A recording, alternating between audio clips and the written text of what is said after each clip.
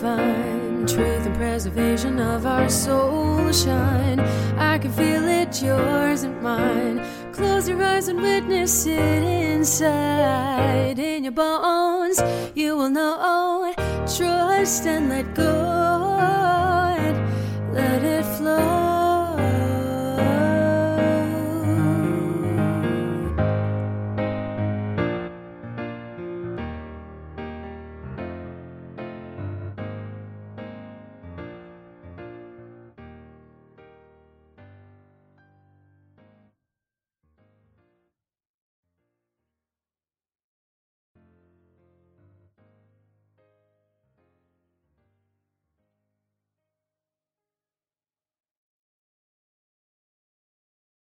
All Things in the Name of Love, Episode 6, Navigating the Life of an Empath with Michelle Anita Werda.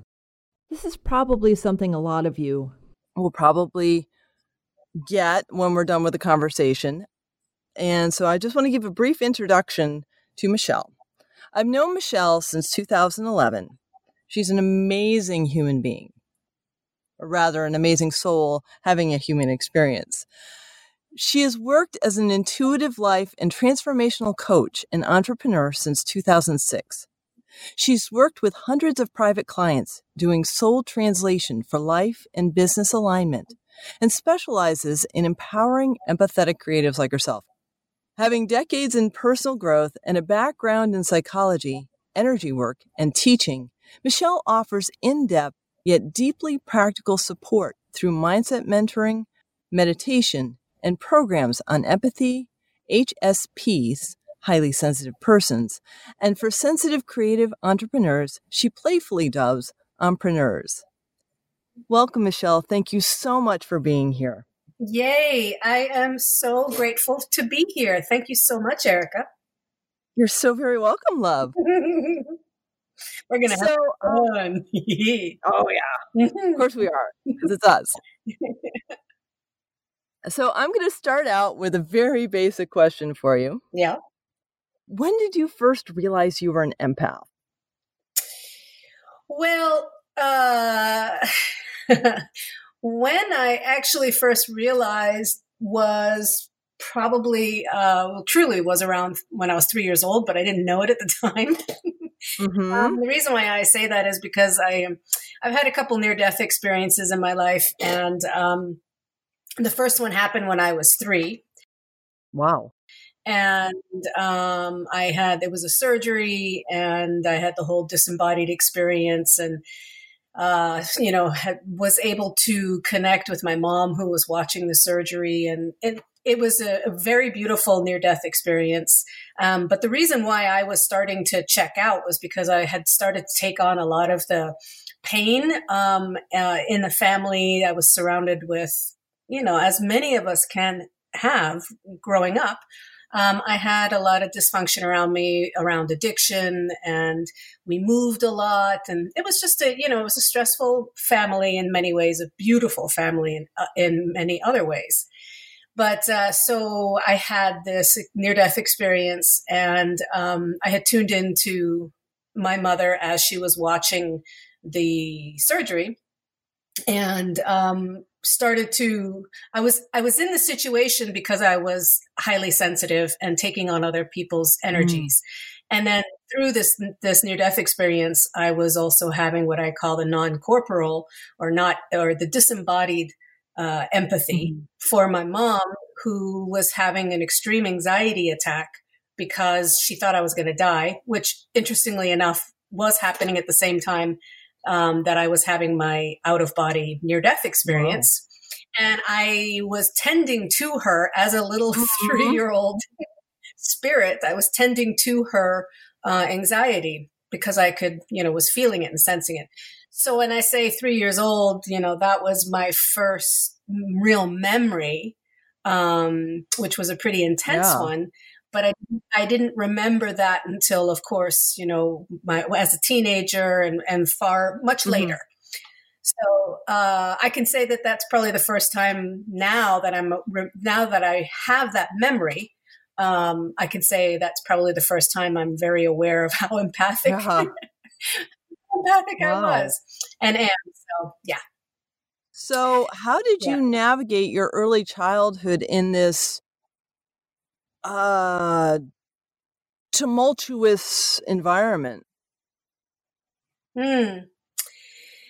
Well, being the natural caregiver that I am, which most, highly empathic people are, and being highly sensitive. So there is a little bit of a difference between the two, but I basically took care of everybody on an energetic level, an emotional level, and even on some ways, a physical level, like through affection, through cooking food when people were otherwise incapacitated, shall we put it that way.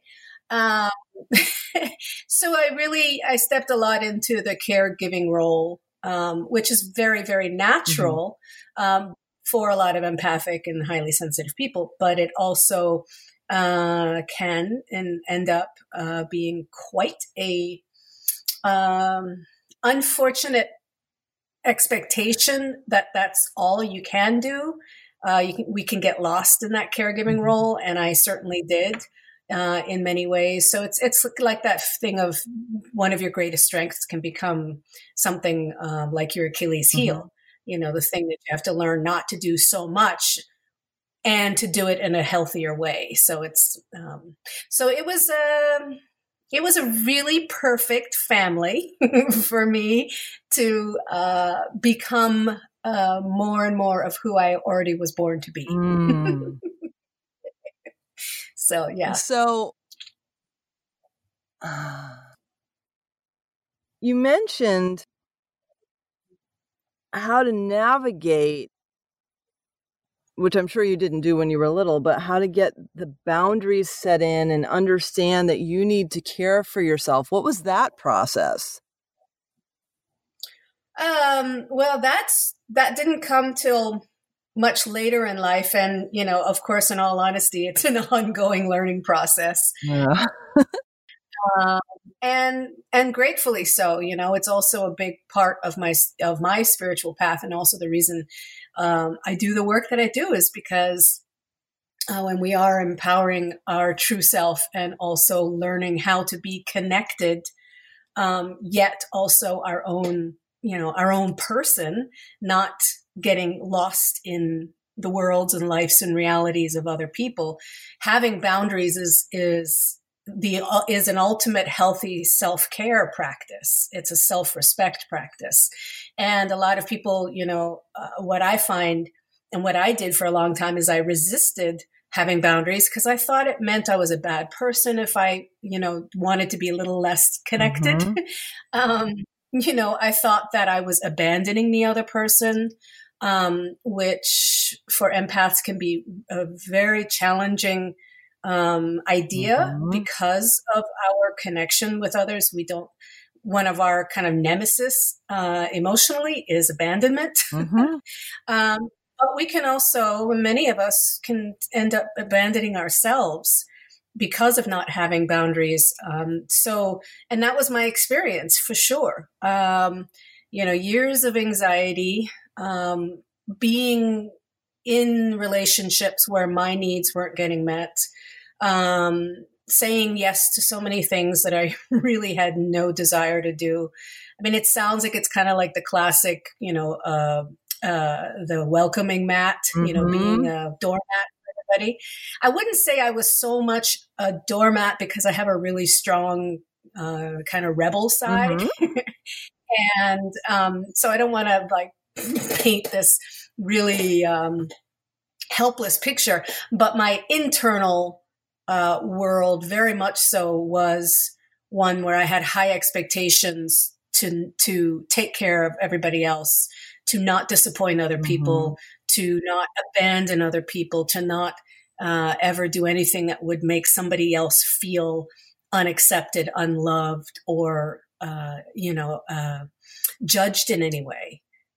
Because I was often, as an empath growing up, I was judged a lot for being so sensitive. So boundaries, learning how to take care of myself and be honoring of my own energy, my own emotional needs, basically letting my energy flow and in healthy ways, but also at the same time, not making excuses for other people's behavior, not making excuses even for my own behavior sometimes. All of these things have been my own deepening and empowering, learning how to empower myself for being a highly sensitive, empathic, creative, intuitive person in a world where, and I know that you can relate to this, Erica, because, you've been on your own spiritual and personal growth journey and seeing how, a lot of the world really wants us to be in control, competent in our heads, and not so sensitive.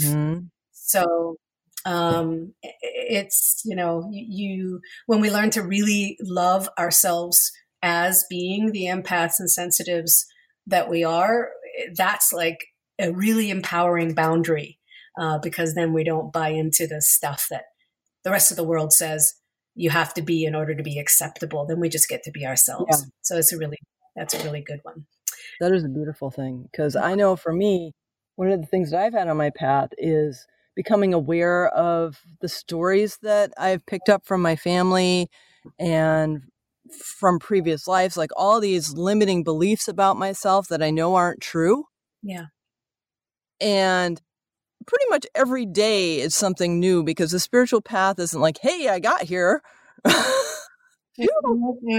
am done. No, it's like, oh, I found another. I feel like I'm one of those Russian dolls. Yeah. Totally. And for those of you who don't know, it's like 10 or 12 or even 20 dolls stacked on top of each other as a complete doll, and you take the top one apart, and then the next one's in, and then you keep going down to the bottom. And that's kind of the unraveling of the social expectations versus who you really are. And, that's... I just got this funny memory when you were saying that, Erica. I'd love to share. Yeah, sure. Because my dad used to be, he used to do work with Russia, the Soviet Union, or whatever it was called back then. And I had a lot of those dolls. And and I just had this flashback memory when you were saying that, which I love, which was, I would, do you remember the tiny, tiny little doll, the inside doll? Oh, yeah, that was like half an inch tall. I remember and she was the only solid one. And I remember being so annoyed by it being so little. I thought, like, wait a second. You do all this uncovering, you take all this apart, and then you go on the inside, and it's like a little pipsqueak thing. Like, couldn't it be the other way? Like, the one on the inside is like the gem, kind of like the diamond inside. Yeah, but I'm going to flip it on you and say that small little thing is your core. And it's the light that you really are. And through that massive, thick, beautiful core, that's what you emanate from. Yeah, maybe it can be seen that way too, for sure. Yeah, but a 5-year-old doesn't see that. 5-year-olds, what the heck? I was like, what? I do all of this and then I've got this tiny little doll? Like, come on. Really? So lame. So it was really cute too. I remember feeling it was a very precious little thing because it was the little one on the inside. So, maybe that is kind of more of an analogy of when we get to that precious, true self on the inside. I just like to think of the true self as being pretty infinite. So, well, it is, but within that construct of a framework of understanding the digging process. Yep. Yeah. Well, it's also like, the onion metaphor, of course, the layers of the onion. And it's usually the inside of the onion that's the sweetest, isn't it? That's like the yummy part. Like I'm looking on my counter right now. I've got some celery that I'm going to make some celery juice with. And I always love to take the outside parts and then eat the inside because it's usually the sweetest. Yep. Yeah. I have a couple stalks in the fridge that I keep forgetting about.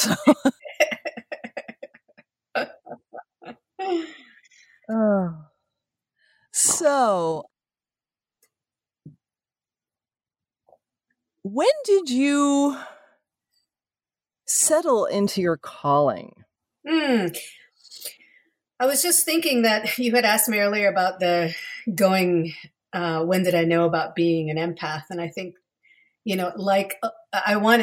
you for asking that, because I did want to revisit that, because there are so many different stages of our personal growth and of knowing ourselves. So, the 3-year-old consciousness of that experience is very different than, the 33-year-old who started to get a little bit more of a clue of like, oh, so I'm naturally this way. Oh, okay. Now my life is starting to make more sense.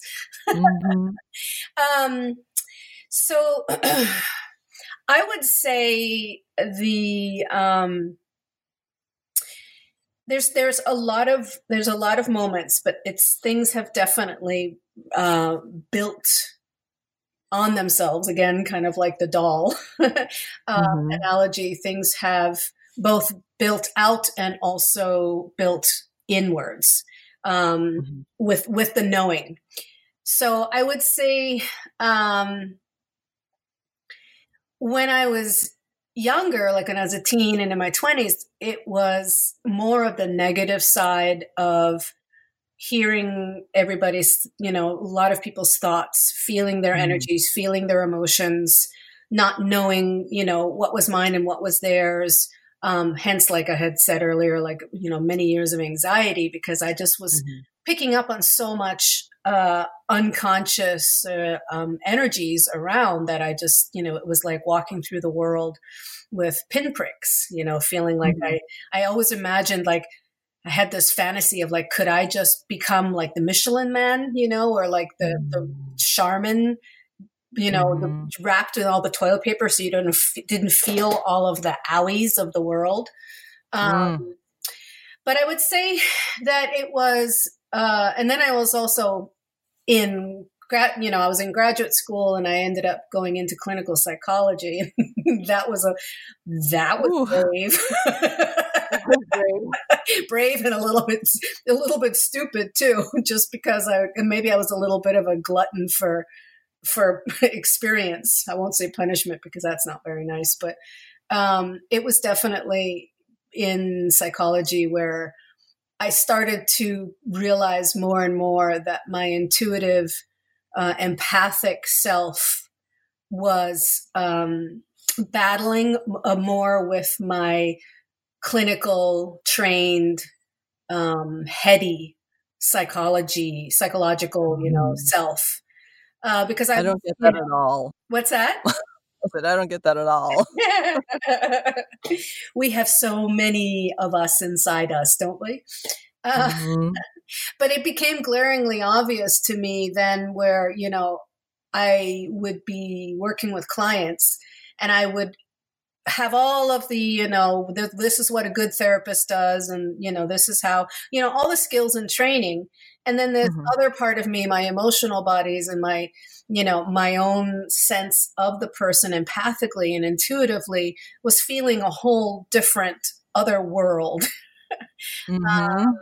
That often, of course, I couldn't bring that out because I was a therapist, not an intuitive.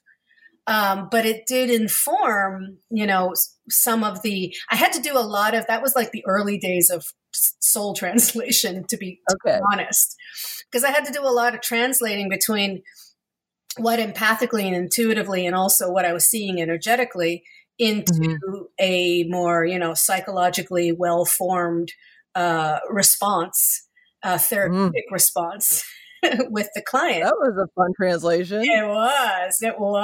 I think I got pretty good at it, but it was exhausting.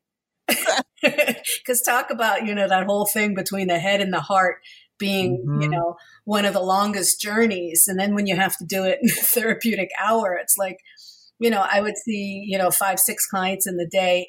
And also, let me add that I was specializing with working with narcissists. Oh, well done, hon. Yeah. So let's just say, in full transparency, I would go home and have a really big glass of red wine. Yeah. Only one? I know, really. Yeah, sometimes the red wine was followed with a big shot of vodka. Oh. But, I mean, we all cope in different ways. And I mean, I never, of course, had any sort of problem, but I was definitely spent many years being very affected by the choices. Yeah, because you were trying to numb yourself out from all of that. I was putting myself because you didn't have the boundaries that you have now. No, I did not have the boundaries. I did not have the awareness, and I was doing what was in line with who I am, in the sense of being somebody who, being an energy reader, being somebody who supports others through their spiritual and psychological and emotional growth. Like, that's natural to me. It's natural to empaths. It's natural to a lot of HSPs. But of course, yeah, like you said, I was just, I was going into I joke and say, because there's all the stuff about the field of consciousness and the quantum field and all that stuff. So I was going into the field with absolutely no ways to actually be in the ring. You know what I'm saying? Oh. So, but that's why we learn. That's how we learn. Ideally, sometimes we don't learn, and then we have to go through a lot of those experiences that teach us by default. You know what I'm saying? Oh yeah, I know. So when did or how have you navigated the I don't want to use this word, but it's coming in, the battle between the heart and the mind? Hold on, I'm just trying to understand the question. So basically, so you have this clinical psychology degree, and you're an intuitive. When did you surrender? I like that better. When did you surrender the mind's pushing for the heart? Well, so when I became a life coach and when I went into entrepreneurism, I did that intentionally because I left psychology. First of all, I became a mom and then a single mom. So I didn't really want to, I needed to create a life that was going to fit. And I didn't want to be surrounded in, around pathology and psychology. That's understandable. Huh? So that's understandable. Yeah. And it was interesting because right before I finished doing my doctorate, that was actually when a lot of the whole positive psychology movement was coming out and gaining speed. That's when, like, Martin Seligman, who's considered the father of positive psychology, was the president of the American Psychological Association. So, so I realized that it was like, okay, wait a second. I don't have to do that. I can, what I really want to do is, become a life coach and have more freedom to be able to be more, to allow that intuitive side to come in, as well as the empathic part of me, as well as the creative part of me, as well as, somebody trained to have healing conversations and motivational, inspirational conversations, and have the abilities to be able to guide that process. So becoming a life coach helped me bring those parts in. And then also I went into, I was in branding. I was doing some energy work on the side because I've always been dabbling in energy work in the sense of professionally. I also, had studied it and everything. But so that really let me bring those two together more. And I would say now at this point, with the empath and HSP work that I do, and also a big part of soul translation and Sensate Soul, the whole path of soul translation, that really, I'm kind of interrupting myself here, but that was really when I started to go off the scale, shall we say, of empathy, intuition, energy work, and bringing the heart and the mind together, as you were asking. So, but really, when it comes for me, where I find the place for where both of them meet most beautifully is in the body, and in our senses. So we can spin around in our heads about things, and we do usually because we're avoiding our bodies and energetic systems wisdom. And really, in order to listen to my heart, I find I have to listen to my body. I have to tune into my physical body, my energy bodies, my energetic heart, my gut, all of those things. And that's where I can find my most pure sensate information and connection. And then the head just informs the things that I'm feeling.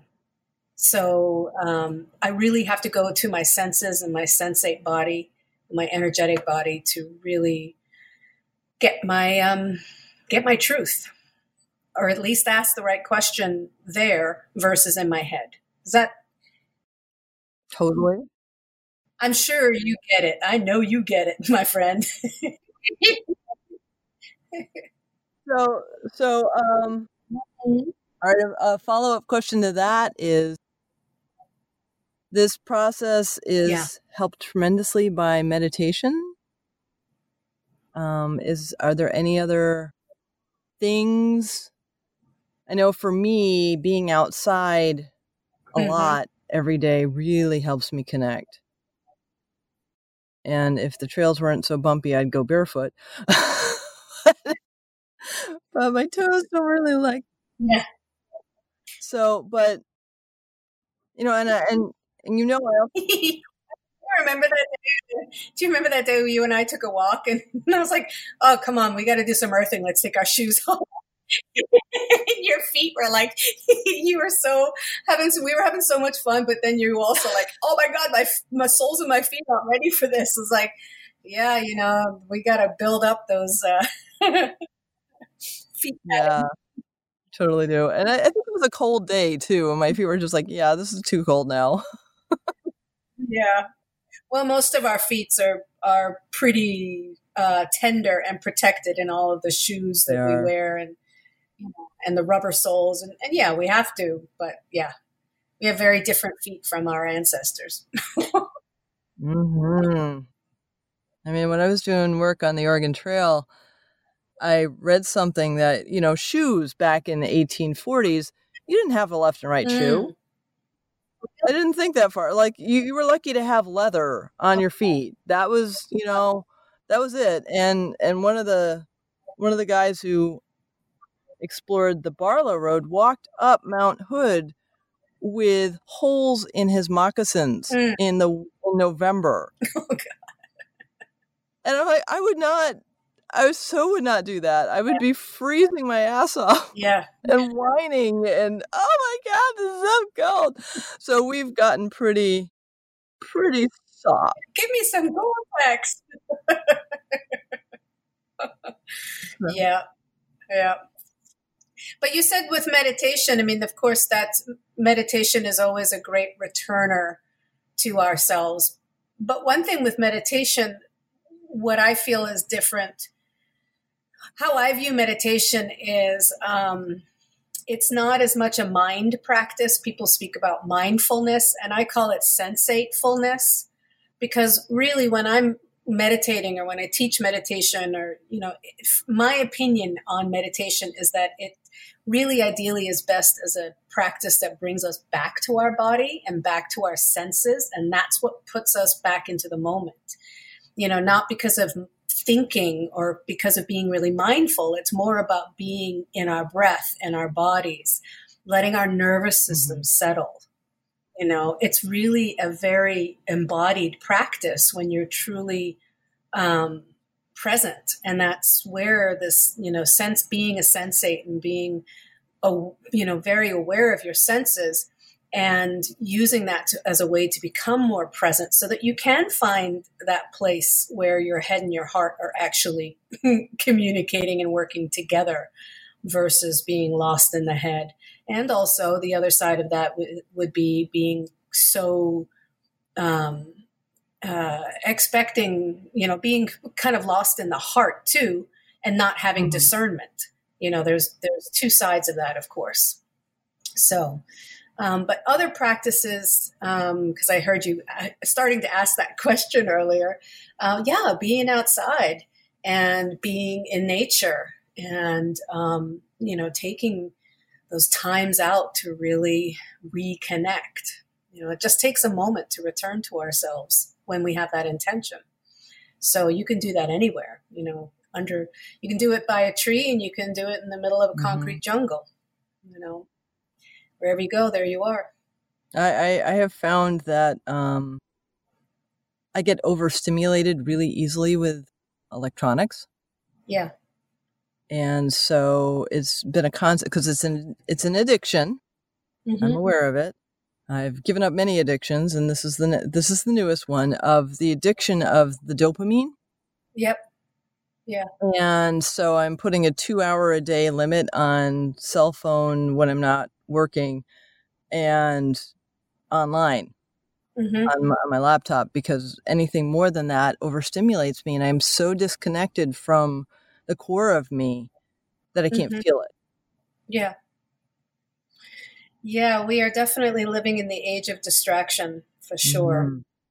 And too much information. And yeah, you're totally right on with that, with, the amount of, it's my kind of like little totally casual theory that more people are becoming HSP because of the amount of EMF and because of the amount of distraction and electrical input that we have, because it's all frequency. And, we're walking around in the world where there are Wi-Fi towers and modems and, people have these incredible computers in their pocket, and we're all being, in some way, in the way that we can't see, but many of us do feel, we're being affected by this total deluge of electronics and of the frequency of electronics.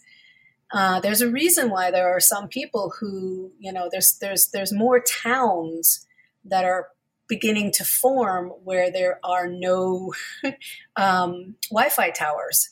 Wow. Because there are people who are highly, highly, highly, highly sensitive, who really, and I know a couple of these people who have real difficulties even, being around a modem. I have one of my friends, whenever she visits, I have to turn the Wi-Fi off. Wow. We have to go in airplane mode because she can't sleep. She's too, she's, I wouldn't say too affected, but she's highly affected. And I say that because of many HSPs and empaths, often we hear this, the whole, you're too this, you're too sensitive, you're too emotional, you're too, you're too much, you're too quiet, you're, too much paying attention to all the little things, all of those things that, many of us hear. But so I don't like to say that my friend is, too sensitive, because that's certainly not the case. No, she is in tune with who she is. Exactly. And she's, highly sensitive and feels those things that, I'm very empathic and very energetically, I sense a lot of things, but I don't have that, but she does. Right. So that's, my theory is that we are becoming more sensitive because of the amount of influence, the frequency of influence that's all around us. So, and like you said, the dopamine, that it's every single time we go on. And I love technology, don't get me wrong. I totally dig it. But whenever we go on there and we're trying to, we get to see what people are doing and who's liking what and who's liking our stuff and who's shared our stuff and all that. Yeah, you're like you said, it is a dopamine hit, which is like a drug. It's a feel-good drug in our brain. Mm-hmm. So, yeah. I've been switching lately because it's, spring is coming in Portland, and I'm out there 2-3 hours a day. So I'm training myself to look for birds that are chirping in trees, Mm-hmm. which is really kind of hard because they hide well. Mm-hmm. But that's my dopamine fix. When I actually find it, I'm like, yes, I found the whatever. I found you, Sparrow.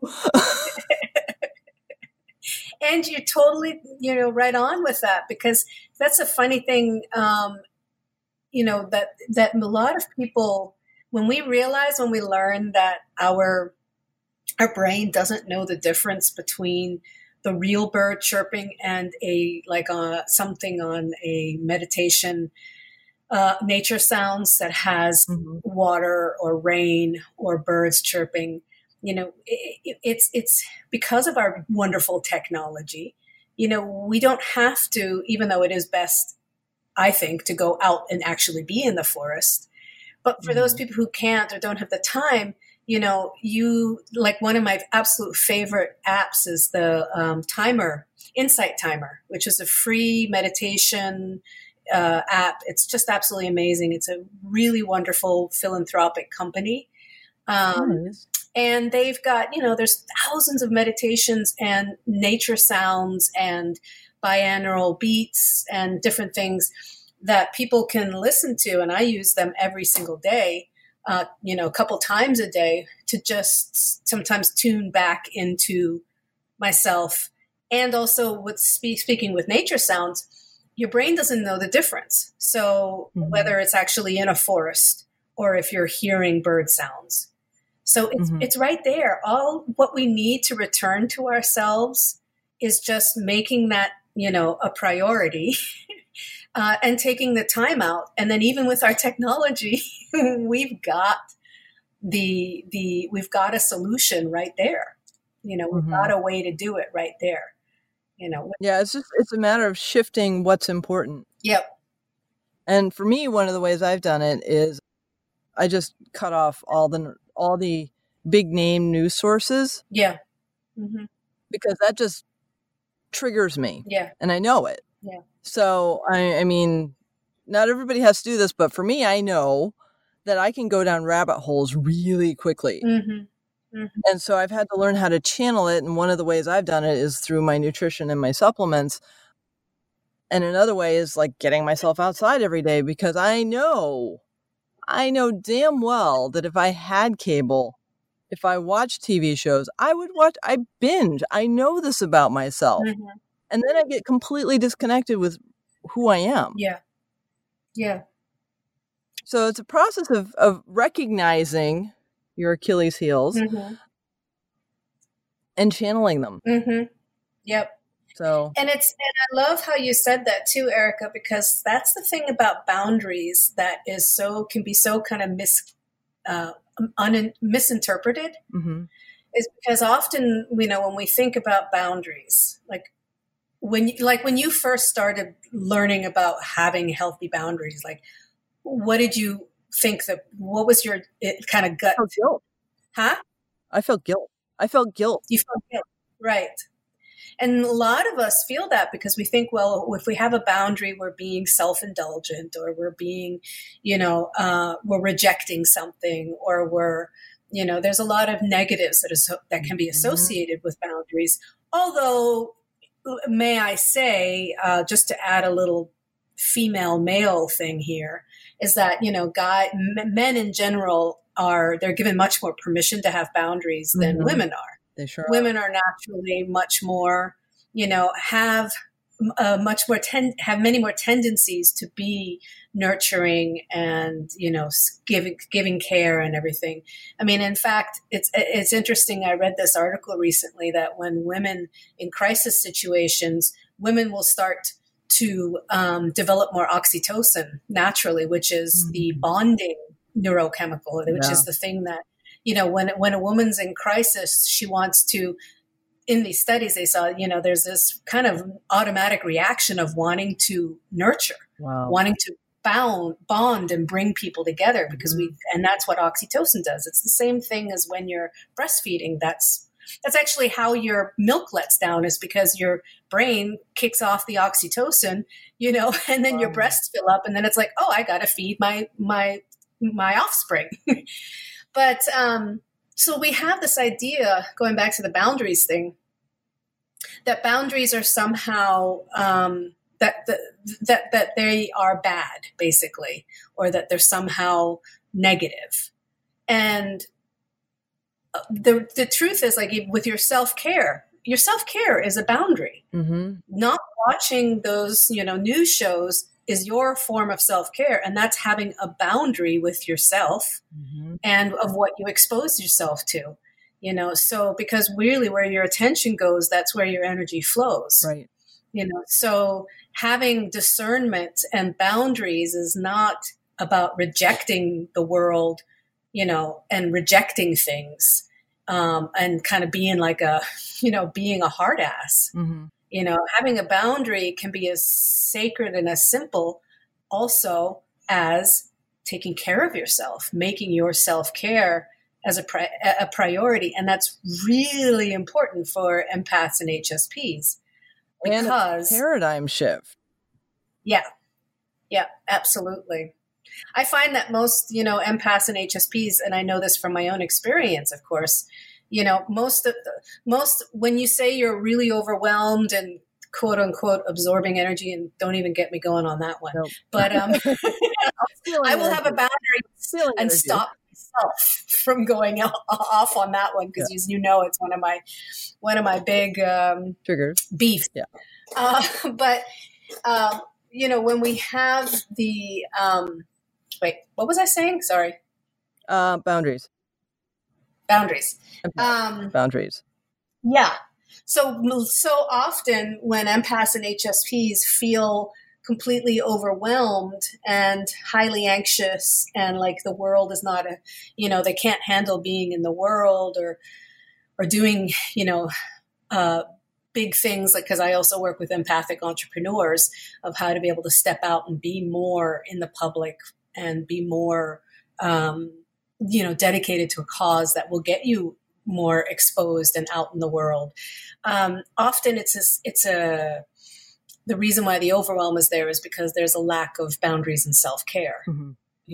The reason why the feeling like of not being safe is there, because they haven't learned yet how to make their energetic and emotional self-care and the boundaries with themselves and their discernment. They haven't made it a priority yet. And that does take doing the work, and it takes the personal, reflection, and it takes working through the mindsets of, learning who we are as a sensitive and empath and HSP in the world, and how to be that in a strong, healthy way, versus a way that we feel, overwhelmed by the world. So, because it can easily happen. Yes. Yes, it can. So, can you briefly describe the beautiful gifts you bring to the world in your businesses? Yes. So, soul translation is both a process and a way of living, or a concept. It is basically, the process of it is intuitive, channeled coaching. So it is getting in touch with spiritual guides, seeing intuitively, being able to see and work with energy and energy blocks. It is a way to be able to translate what someone is feeling about themselves, or having dreams, or what their desires are, from the unseen into real life.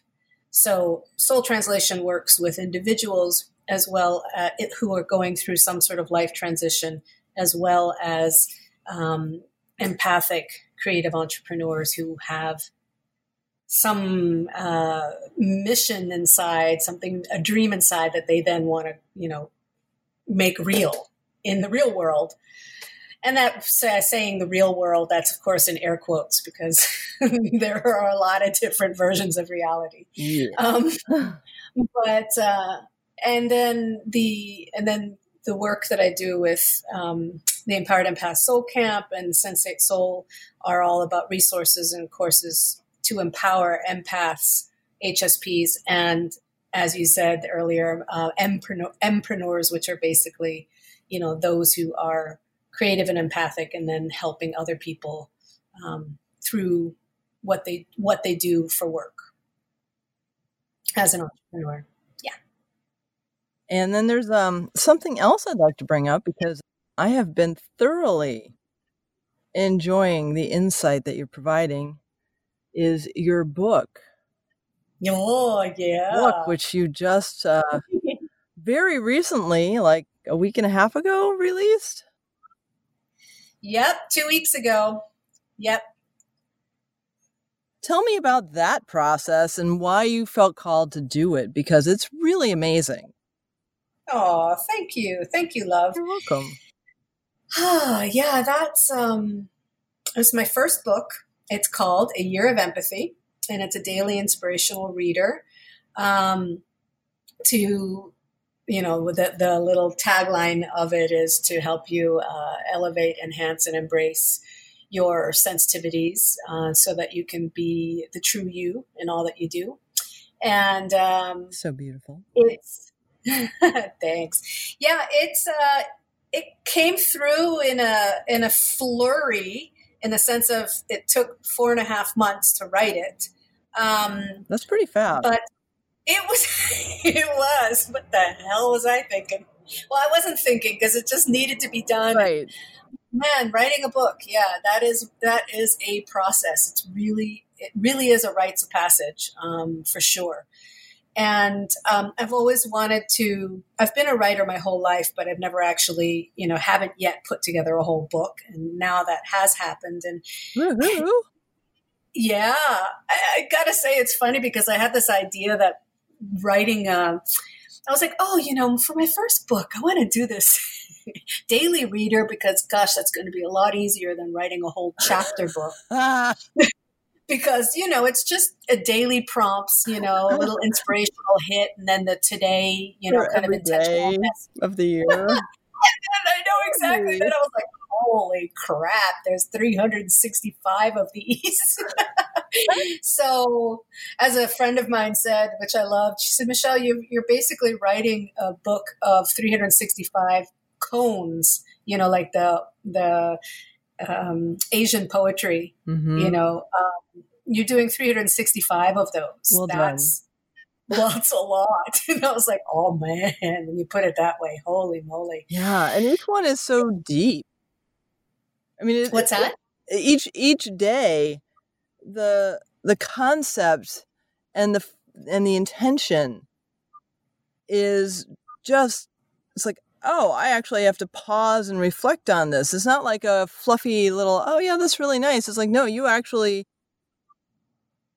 were putting down really deep, meaningful things that cause us to pause and shift our perspective every single day.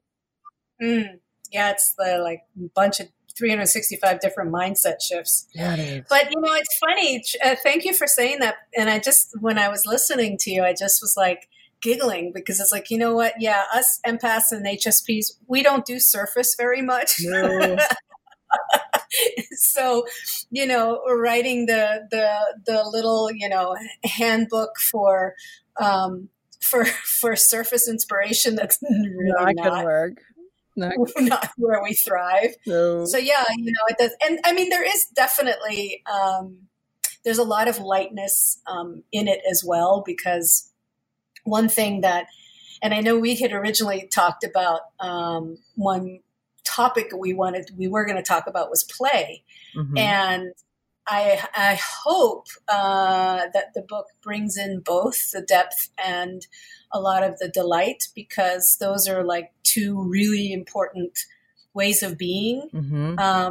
Those are like two of my biggest values, is to be able to have that, that real, to have substance, but to also have the silliness, or to have the depth and also have the delight, like I said, so because that lightness matters, Oh my gosh, we can be way too, a lot of empaths and HSPs kind of can have this rep of being kind of serious, and being, overthinking things. And part of that is, because I think we learn how to be more in our head, out of a defense, out of protection, and that will, part of becoming more of our true self is letting go of that need to always have to be so serious and so thoughtful and so, always playing in the deep end. We get to splash around in the kiddie pool also. And most empaths and HSPs that I know and work with, I've got to say, have a really silly, goofy light side that, we hopefully, and I know it's part of my work, and I know it's because it's also something I've been giving myself more permission to do, is to just be silly, to be goofy, to let that light side out more. Because, like I said, most empaths that I know are really like massive goofballs. I had an experience last night. I was at a garden manager meeting, and I was talking to this woman at our table, and I said, I was pawing through the Baker Heritage seed catalog, and they had this beautiful picture of something I'd only heard of in a song, a pawpaw. And she lit up. She said, I have a pawpaw. I was like, what? You have a pawpaw? And we were just geeking out and playing. And Steven was in between us and rolling his eyes like, I can't believe you met somebody who has a pawpaw plant. Like, yes, pawpaws. And it's just that joy. Yeah. It doesn't matter what situation you're in. You can always find joy if you open yourself to it. Yeah, absolutely. Absolutely. And that's thank you for saying that, because that's also one of those big misconceptions about empaths and HSPs, is that, the best way I can put this is that with being a deeply feeling, a deeply sensing person, a sensitive person, you have a really big spectrum of feeling, of emotionality. And because our sensitivity is not always honored, or we're not honoring it in ourselves, we've learned to hold back a lot of that enthusiasm, a lot of that joy, a lot of the lightness, a lot of that, the bubbliness, because life can feel pretty intense and can feel more serious when you're more sensitive, because you're feeling so much more. But with that sensitivity comes a really big spectrum. So you do feel the compassion and the empathy. You do feel sometimes the pain of the world more, or the pain of others more, but you also have equally an equal level of being able to tap into the joy and the delight and the pure, like bliss of being alive in a body, with with emotions, with a heart, with creativity, with all of that, So becoming more of an empowered empath, or becoming stronger in who we are, means that we get to play in that full spectrum, and you get to be a lighthearted empath, because it's who you are. It's just being safe enough and feeling strong enough in ourselves to let that out and be that more. Yeah. And we can do that when we have more ways and reliance on ourselves to be able to take care of ourselves more. And that again goes back to those boundaries and discernment and the inner work of energy care plus shifting our mindsets. The inner work part. Yeah. So you heard me think that. What's that? You heard me think that. Yep. Yep. Yeah. And there isn't a quick fix. There isn't the life hack. Yes, there are ways. There are ways to be able to manage ourselves more. There's a lot of self-care, and like one of my main tools that I use is EFT because it's a body-based way to be able to work. What is EFT? So EFT is it's the emotional freedom technique. Okay. I also call it the empath freedom technique, which is just my little coined term on it. So EFT is working with meridians in the body and working through mindsets or beliefs and being able to tap through. It's a tapping process to be able to work through when you have a limited belief or you have a mindset or an emotional reaction to something that, there's always the understory, when we get triggered, there's something in there for us to look at. Mm-hmm. And, it goes through a process of being able to tap on different points to be able to, it's a whole kind of, there's a protocol to it. But in essence, what it does is helps. What I love about it is it puts us back into our body because we're not thinking about things. We're doing a physical movement while we're working through the story of something. And it also affects, because we're working on meridians, it also then affects our energetic system and our nervous system. So, and it helps clear energy. So it's one of my main kind of go-to things to use, as well as, I've got more of the quantum work around energy amending, which is what I do in Soul Translation. But it's a really quick, kind of down and dirty and very powerful little tool to be able to work through things and be more aware of the mindsets that are getting in the way, and then how to be able to flush them out of our system, shall we say. Indeed. Yeah, it's good stuff. It is good stuff. Because then you don't have to carry it anymore. Yep, absolutely. But and getting to the point where it's like, oh, you know what? I have an awareness now. And I have to start taking care of myself, because that's something, when we have addictions, we're hiding. Yep. So opening yourself up to the reality that you are a divine being and you deserve to love yourself as much as you are loved. And it doesn't mean it could mean the people around you, and it means all that is in every dimension loves you. Yeah. And you just have to open yourself up to feel that. And that's a scary process sometimes, but it's also really amazing when you do. Absolutely. Yeah. Absolutely. And for those who sometimes feel like they, because I get this a lot where people say, well, I don't feel, other dimensions. I don't feel angels. I don't feel guides. It's really what we believe we will perceive, or what we expect is what we get, just to use those fun little quick memes that really are power-packed little, sentences of truth. They're like little golden nuggets. And if you believe that you are supported, that you are, in a benevolent universe, that and that you are safe to be who you are, that there's, that life has got your back. If you really believe that, then the feeling can then come from the belief. The experience can come from it. So yeah, sure, it's great when we have those experiences, whether it's in a dream state or whether it's through coincidence or, something that gives us that little, nudge that's, hey, wow, actually, you know what, there is a guide, there is your grandfather or somebody, who is still connected to you and watching out for you. There are those many moments where we can sense and feel things where, our hair goes up on the back of our neck and we feel and know something to be true. Mm-hmm.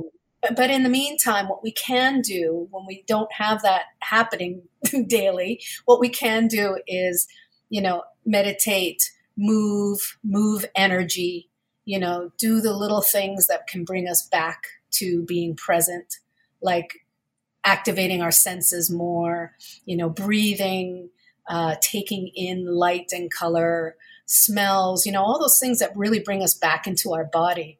Mm-hmm. And belief, working with our mindsets. Like just this morning, I was doing some my own process, and with somebody that I'm working with, and I got hit by a really nasty old belief around being who I am and being somebody who has a lot of abundance. Like it was basically around money. Mm-hmm. And holy moly, like I was tapping that shit out, shall we say? I was doing the EFT, and I was having to, I was facing something that was not comfortable, mm-hmm. and I had to work through it. And in that process, I got to see, wow, there's a really unhealthy belief here that I'm now aware of, mm-hmm. That I now can work with, mm-hmm. and there's nothing, I'm not bad or wrong for having it, right? But now that I'm aware of it, now I can start, moving it through and out of my energy system. So, yay. Yeah, totally. So we just got to be willing to show up for ourselves and do that inner work. And that's why I say, like, there's not a quick fix, and there aren't there are quick fixes and hacks, but there are little tools that can make a difference. Mm-hmm. And there are ways of seeing and being that can make a difference in the moment, but really it takes making yourself a priority. And that is a boundary right there in and of itself. Mm-hmm. Well, Michelle, I just have to add, I love how playing with words and looking at the word boundary. It's got, bound can tighten you, mm-hmm. but also to bound, like you're bounding through the fields, like, the hills are alive to the sound of music. Bounding also means you can rebound, or you can, have the energy to jump for joy. Mm-hmm. So it is both. When we have boundaries, we can also be boundless. Mm. So. Lovely. Yeah. Well, honey, how much fun. I think this is a good point for stopping, since we've been chatting for about an hour. And I know the attention span can only take so much. So I could talk to you for hours. And have. Likewise. Mm-hmm. But I want to thank you so much for agreeing to be on this and sharing your gifts and helping people with your conversation. Oh, thank you so much, love, for even making this possible, and all in the name of love. And you're all about that. And I'm so grateful I'm grateful for you. I'm grateful for our friendship, and for, you making this opportunity to actually record one of our chats, because we talk about like this together all the time on our walks and our lunches. So now we're just sharing it out with everybody else. So, and I really do. I'm grateful, and I'm really hoping for those who hear this, that this will, I believe with the work that Erica's doing, and with this conversation, I believe it will really help enlighten, or as I joke around, enlighten your life. Oh, honey, thank you so very much. Absolutely. And I will happily provide all of the links to the works that you're providing when I post the blog. And I thank you for your time and your love. Thank you, sweetness. So this week's action item is about boundaries. Think about one aspect in your life where you think you could use a boundary. And just try it. Try saying no. Try stepping back and giving yourself some quiet time so you can reflect on what really feels good. That's it for the week. Until next time, I wish you peace, love, and true prosperity. Namaste.